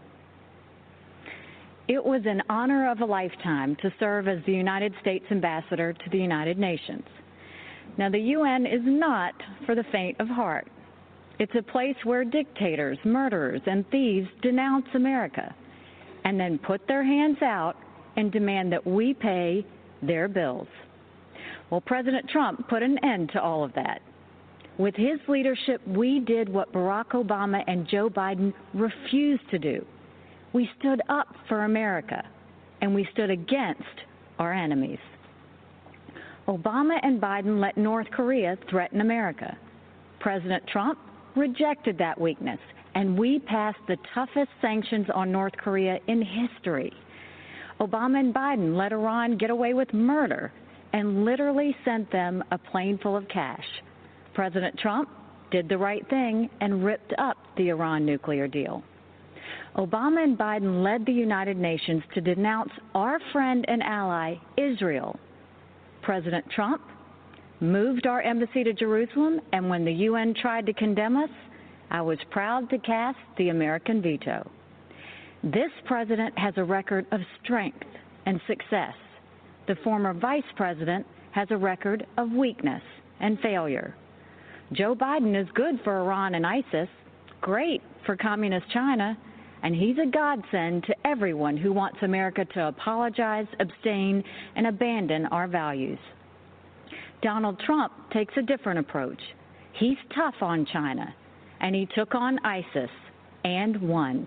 And he tells the world what it needs to hear. At home, the president is the clear choice on jobs and the economy. He's moved America forward, while Joe Biden has held America back. When Joe was VP, I was governor of the great state of South Carolina. We had a pretty good run. Manufacturers of all kinds flocked to our state from overseas, creating tens of thousands of American jobs. People were referring to South Carolina as the beast of the Southeast, which I loved. Everything we did happened in spite of Joe Biden and his old boss. We cut taxes, They raised them. We slashed red tape. They piled on more mandates. And when we brought in good-paying jobs, Biden and Obama sued us. I fought back, and they gave up. A Biden-Harris administration would be much, much worse. Last time, Joe's boss was Obama. This time, it would be Pelosi, Sanders, and the squad. Their vision for America is socialism, and we know that socialism has failed everywhere. They want to tell Americans how to live and what to think. They want a government takeover of health care. They want to ban fracking and kill millions of jobs. They want massive tax hikes on working families. Joe Biden and the socialist left would be a disaster for our economy. But President Trump is leading a new era of opportunity. Before Communist China gave us the coronavirus, we were breaking economic records left and right. The pandemic had set us back, but not for long. President Trump brought our economy back before, and he will bring it back again. There's one more important area where our president is right. He knows that political correctness and cancel culture are dangerous and just plain wrong. In much of the Democratic Party, it's now fashionable to say that America is racist. That is a lie. America is not a racist country. This is personal for me. I am the proud daughter of Indian immigrants. They came to America and settled in a small southern town. My father wore a turban. My mother wore a sari. I was a brown girl in a black and white world. We faced discrimination and hardship, but my parents never gave in to grievance and hate. My mom built a successful business. My dad taught 30 years at a historically black college, and the people of South Carolina chose me as their first minority and first female governor. America is a story that's a work in progress. Now is the time to build on that progress and make America even freer, fairer, and better for everyone. That's why it's so tragic to see so much of the Democratic Party turning a blind eye towards riots and rage. The American people know we can do better. And of course we value and respect every black life. The black cops who've been shot in the line of duty, they matter. The black small business owners who've watched their life's work go up in flames, they matter. The black kids who've been gunned down on the playground, their lives matter too. And their lives are being ruined and stolen by the violence on our streets. It doesn't have to be like this. It wasn't like this in South Carolina 5 years ago. Our state came face to face with evil. A white supremacist walked into Mother Emanuel Church during Bible study. 12 African Americans pulled up a chair and prayed with him for an hour. Then he began to shoot. After that horrific tragedy, we didn't turn against each other. We came together, black and white, Democrat and Republican. Together, we made the hard choices needed to heal and removed a divisive symbol peacefully and respectfully. What happened then should give us hope now. America isn't perfect, but the principles we hold dear are perfect. There's one thing I've learned. It's that even on our worst day, we are blessed to live in America. It's time to keep that blessing alive for the next generation. This president and this party are committed to that noble task. We seek a nation that rises together, not falls apart in anarchy and anger. We know that the only way to overcome America's challenges is to embrace America's strengths. We are striving to reach a brighter future where every child goes to a world-class school chosen by their parents, where every family lives in a safe community with good jobs, where every entrepreneur has the freedom to achieve and inspire, where every believer can worship without fear, and every life is protected. Where every girl and boy, every woman and man of every race and religion has the best shot at the best life. In this election, we must choose the only candidate who has and who will continue delivering on that vision. President Trump and Vice President Pence have my support, and America has our promise. We will build on the progress of our past and unlock the promise of our future. That future starts when the American people re-elect President Donald Trump. Thank you, good night, and may God always bless America.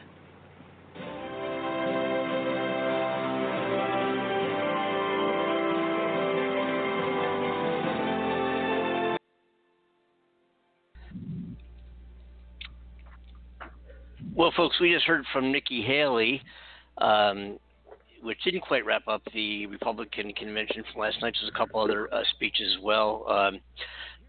Donald Trump Jr. gave a speech. Scott, the senator from South Carolina, gave a speech. They were okay. You can check them out yourselves. What we'll probably do is play them on the highlight reel on Friday's show, and you can tune in then. But I wanted to continue some discussion here the last few minutes that we have on this show, and also create some time here to play a speech by Donald Trump pertaining to Joe Biden. A lot of you might not know. I'm sure most of you do know that Joe Biden was from Scranton, Pennsylvania. Pennsylvania, which is my home state, is also Joe Biden's home state. He did spend significant time there of his life early on.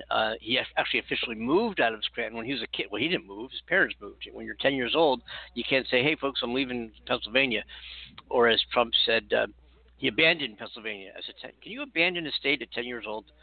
I don't know. Amanda, can you? Amanda, Cornell, you're both there, right? Yeah, I'm here. Let's hear. I don't know, unless you're a runaway. Let's take a listen.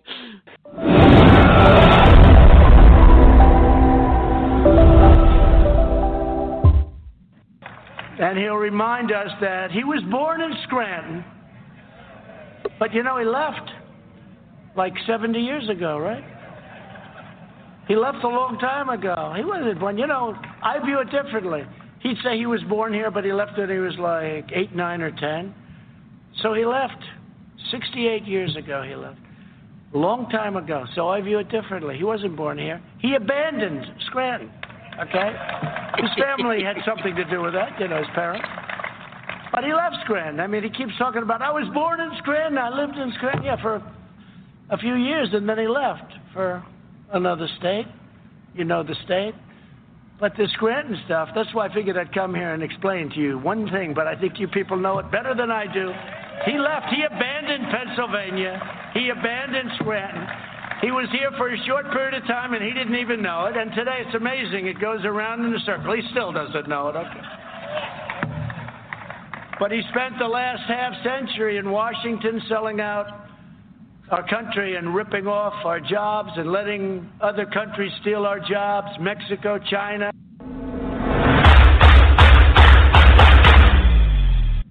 Okay, let me get this straight. He was born in Scranton, and his parents took him out of Scranton, but he wasn't born in Scranton. He abandoned Scranton because he moved when he was a little kid. His parents took him out. So he abandoned Scranton. He was born in Scranton, but he really wasn't born in Scranton. What? If anybody understands what he just said, call us at 515-608-9888. Okay, please, you have to explain this to me. I'm to me. I kind of, we have to make sure. So the last time I was at the hospital, probably a year ago, a little less than a year ago, I asked the doctor, I said, is there some kind of a cognitive test that I could... Yes, there is, and you took it, and you were able to repeat a few words back to us, Donald. We're real proud of you, my man, real proud of you. Born in Scranton, he wasn't born in Scranton, even though he was born in Scranton, but he was not born, he abandoned it. I give up. I give up. I don't know. Well, I guess I was born in Langston Hospital. I guess I abandoned it too, right? You were not born there then. When did you leave the hospital? When I was a baby. Well, then you were not born there then. Okay. I want to clear that up right away. Got to clear that up right away.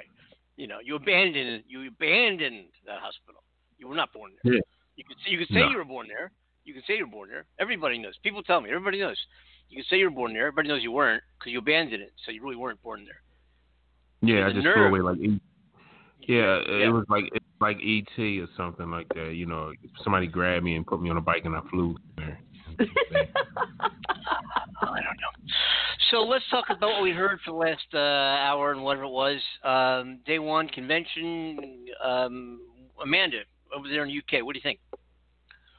Anything come out to you compelling or striking or wow, that's really cool, I didn't know, that boy, goosebumps, anything that was striking to you that was said, that we heard? I'll be honest, it's a lot for me to take in. With like the whole US politics thing. Any kind of politics is a lot to take in. You got to trust everything that's being said to you. I always tend to sit on the fence with whatever I'm listening to, because I find that way I make better decisions. I try not to get emotionally involved with what I'm hearing, and I don't really know what to express on this one, Andy. What struck me is a couple of things we can go back, but kind of going more recent to part of the speeches we heard.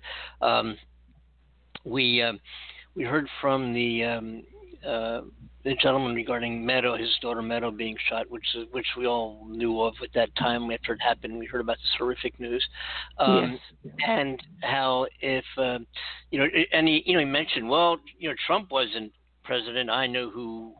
No, excuse me, Biden wasn't president, I knew who was. But he said that my daughter was killed.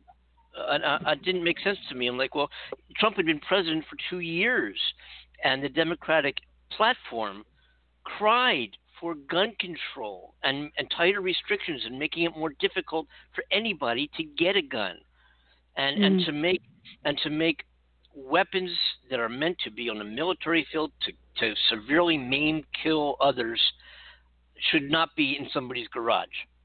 Right. I understand. But you to be able to protect your property, the right to own firearms, blah blah blah. Understand it. But the problem there is that guns should be much more difficult to obtain, and we got to have some kind of country. That is what will prevent school shootings. I agree we take with that. the guns out of hands that people should not have them. Thorough background. I think you should go. I think you should go through a psychological test to get a gun. Yeah. Mentally. I don't know. I don't know. A bird. That's an interesting airplane, point. Woman, TV. Yeah. That's what it is.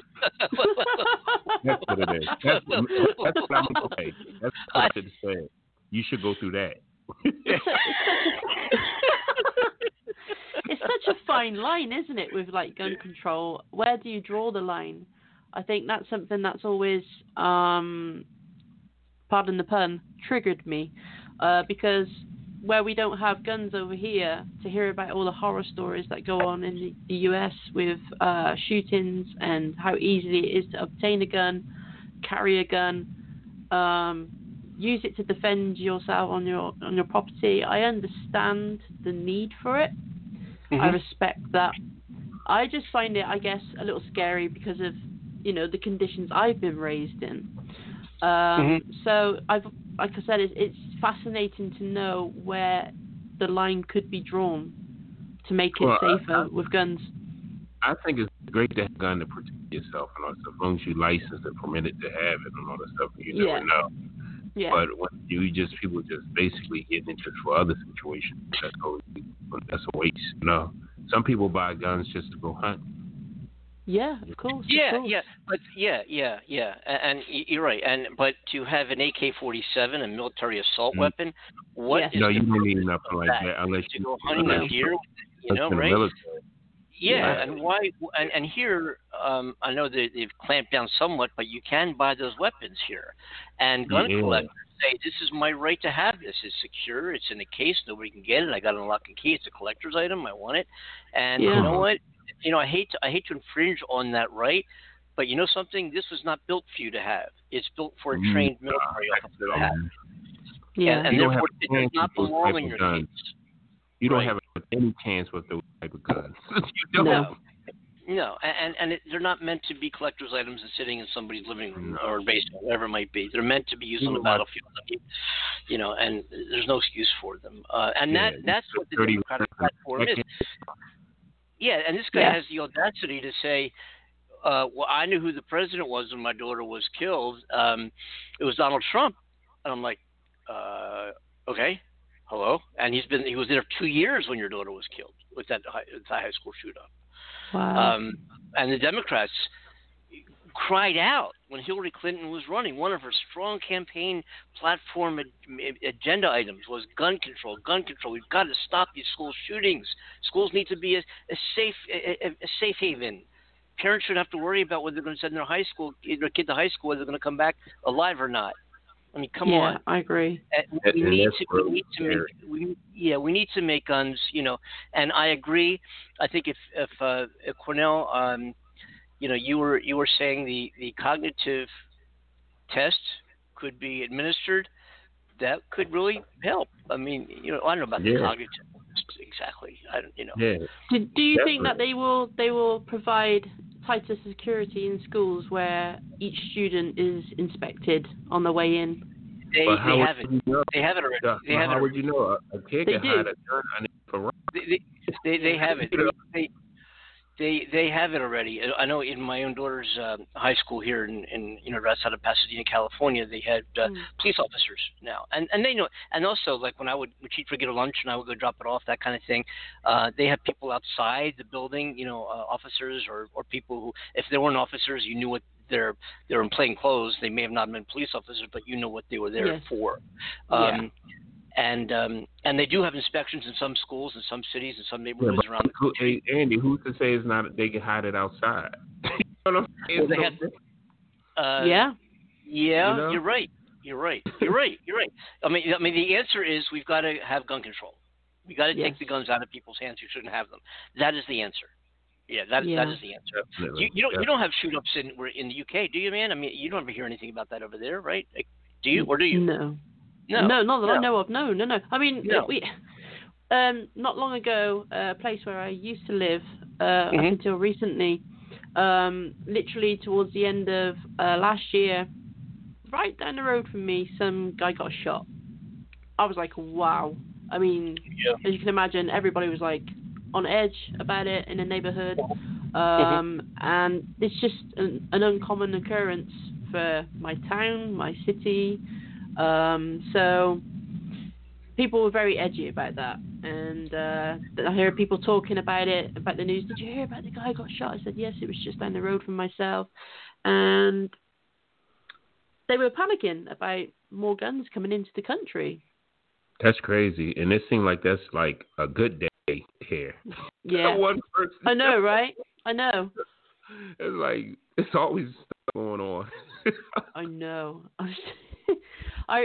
That's the thing about the U.S. that I've always found their found. way, but it's always made me nervous, that part, about the gun control and I've always thought to myself, if I spent a lot of time in the U.S., how would I feel about it with the whole gun situation? Hey, Andy, and Amanda, what happened to the bow and arrow days? What happened to that? Well, even to have a bone, this is it. This is the answer right here. Yeah. So it's person, woman, man, camera, TV. Okay, so that's very good. Bow and arrow. Okay. Oh, we could even go back. You could even go back to the days when they had spears. Yeah, what happened? Bring it back, Andy. Say it one more time. Yeah, I think So I said, yeah. So it's person, woman, man, camera, TV. Okay, that's very good. Yeah. Yes, so and if we were able to say those words, then be able to get a gun. Hey, folks, we're going to wrap up our show. We're going to continue our convention covers tomorrow. And Amanda, you'll be joining us again tomorrow from the UK, correct? Of course, yeah. And Happy Cornell, to be we'll here. see you. Maybe Lloyd will be joining us tomorrow. We'll see. We're going to have some more speeches. I know that Trump was it's happening right now as we do the show, and we'll be taking that the broadcast and editing it down as best we can to include the most important parts of the convention. Let me give these guys this Instagram. Lloyd, I keep saying it, I'm so sorry. At the Andy and Lloyd Show on Instagram. Absolutely. Yes. Check it out, everyone. Check it out. Please do. Please. Amanda, thank you. Cornell, thank you. You're welcome. Andy, that's me. We'll see you all tomorrow. Have a great day and a great night, a great day tomorrow. We'll talk tomorrow on Coast to Coast. Thanks for chiming in. We'll see you then. Take care now. Take care, everyone. Bye.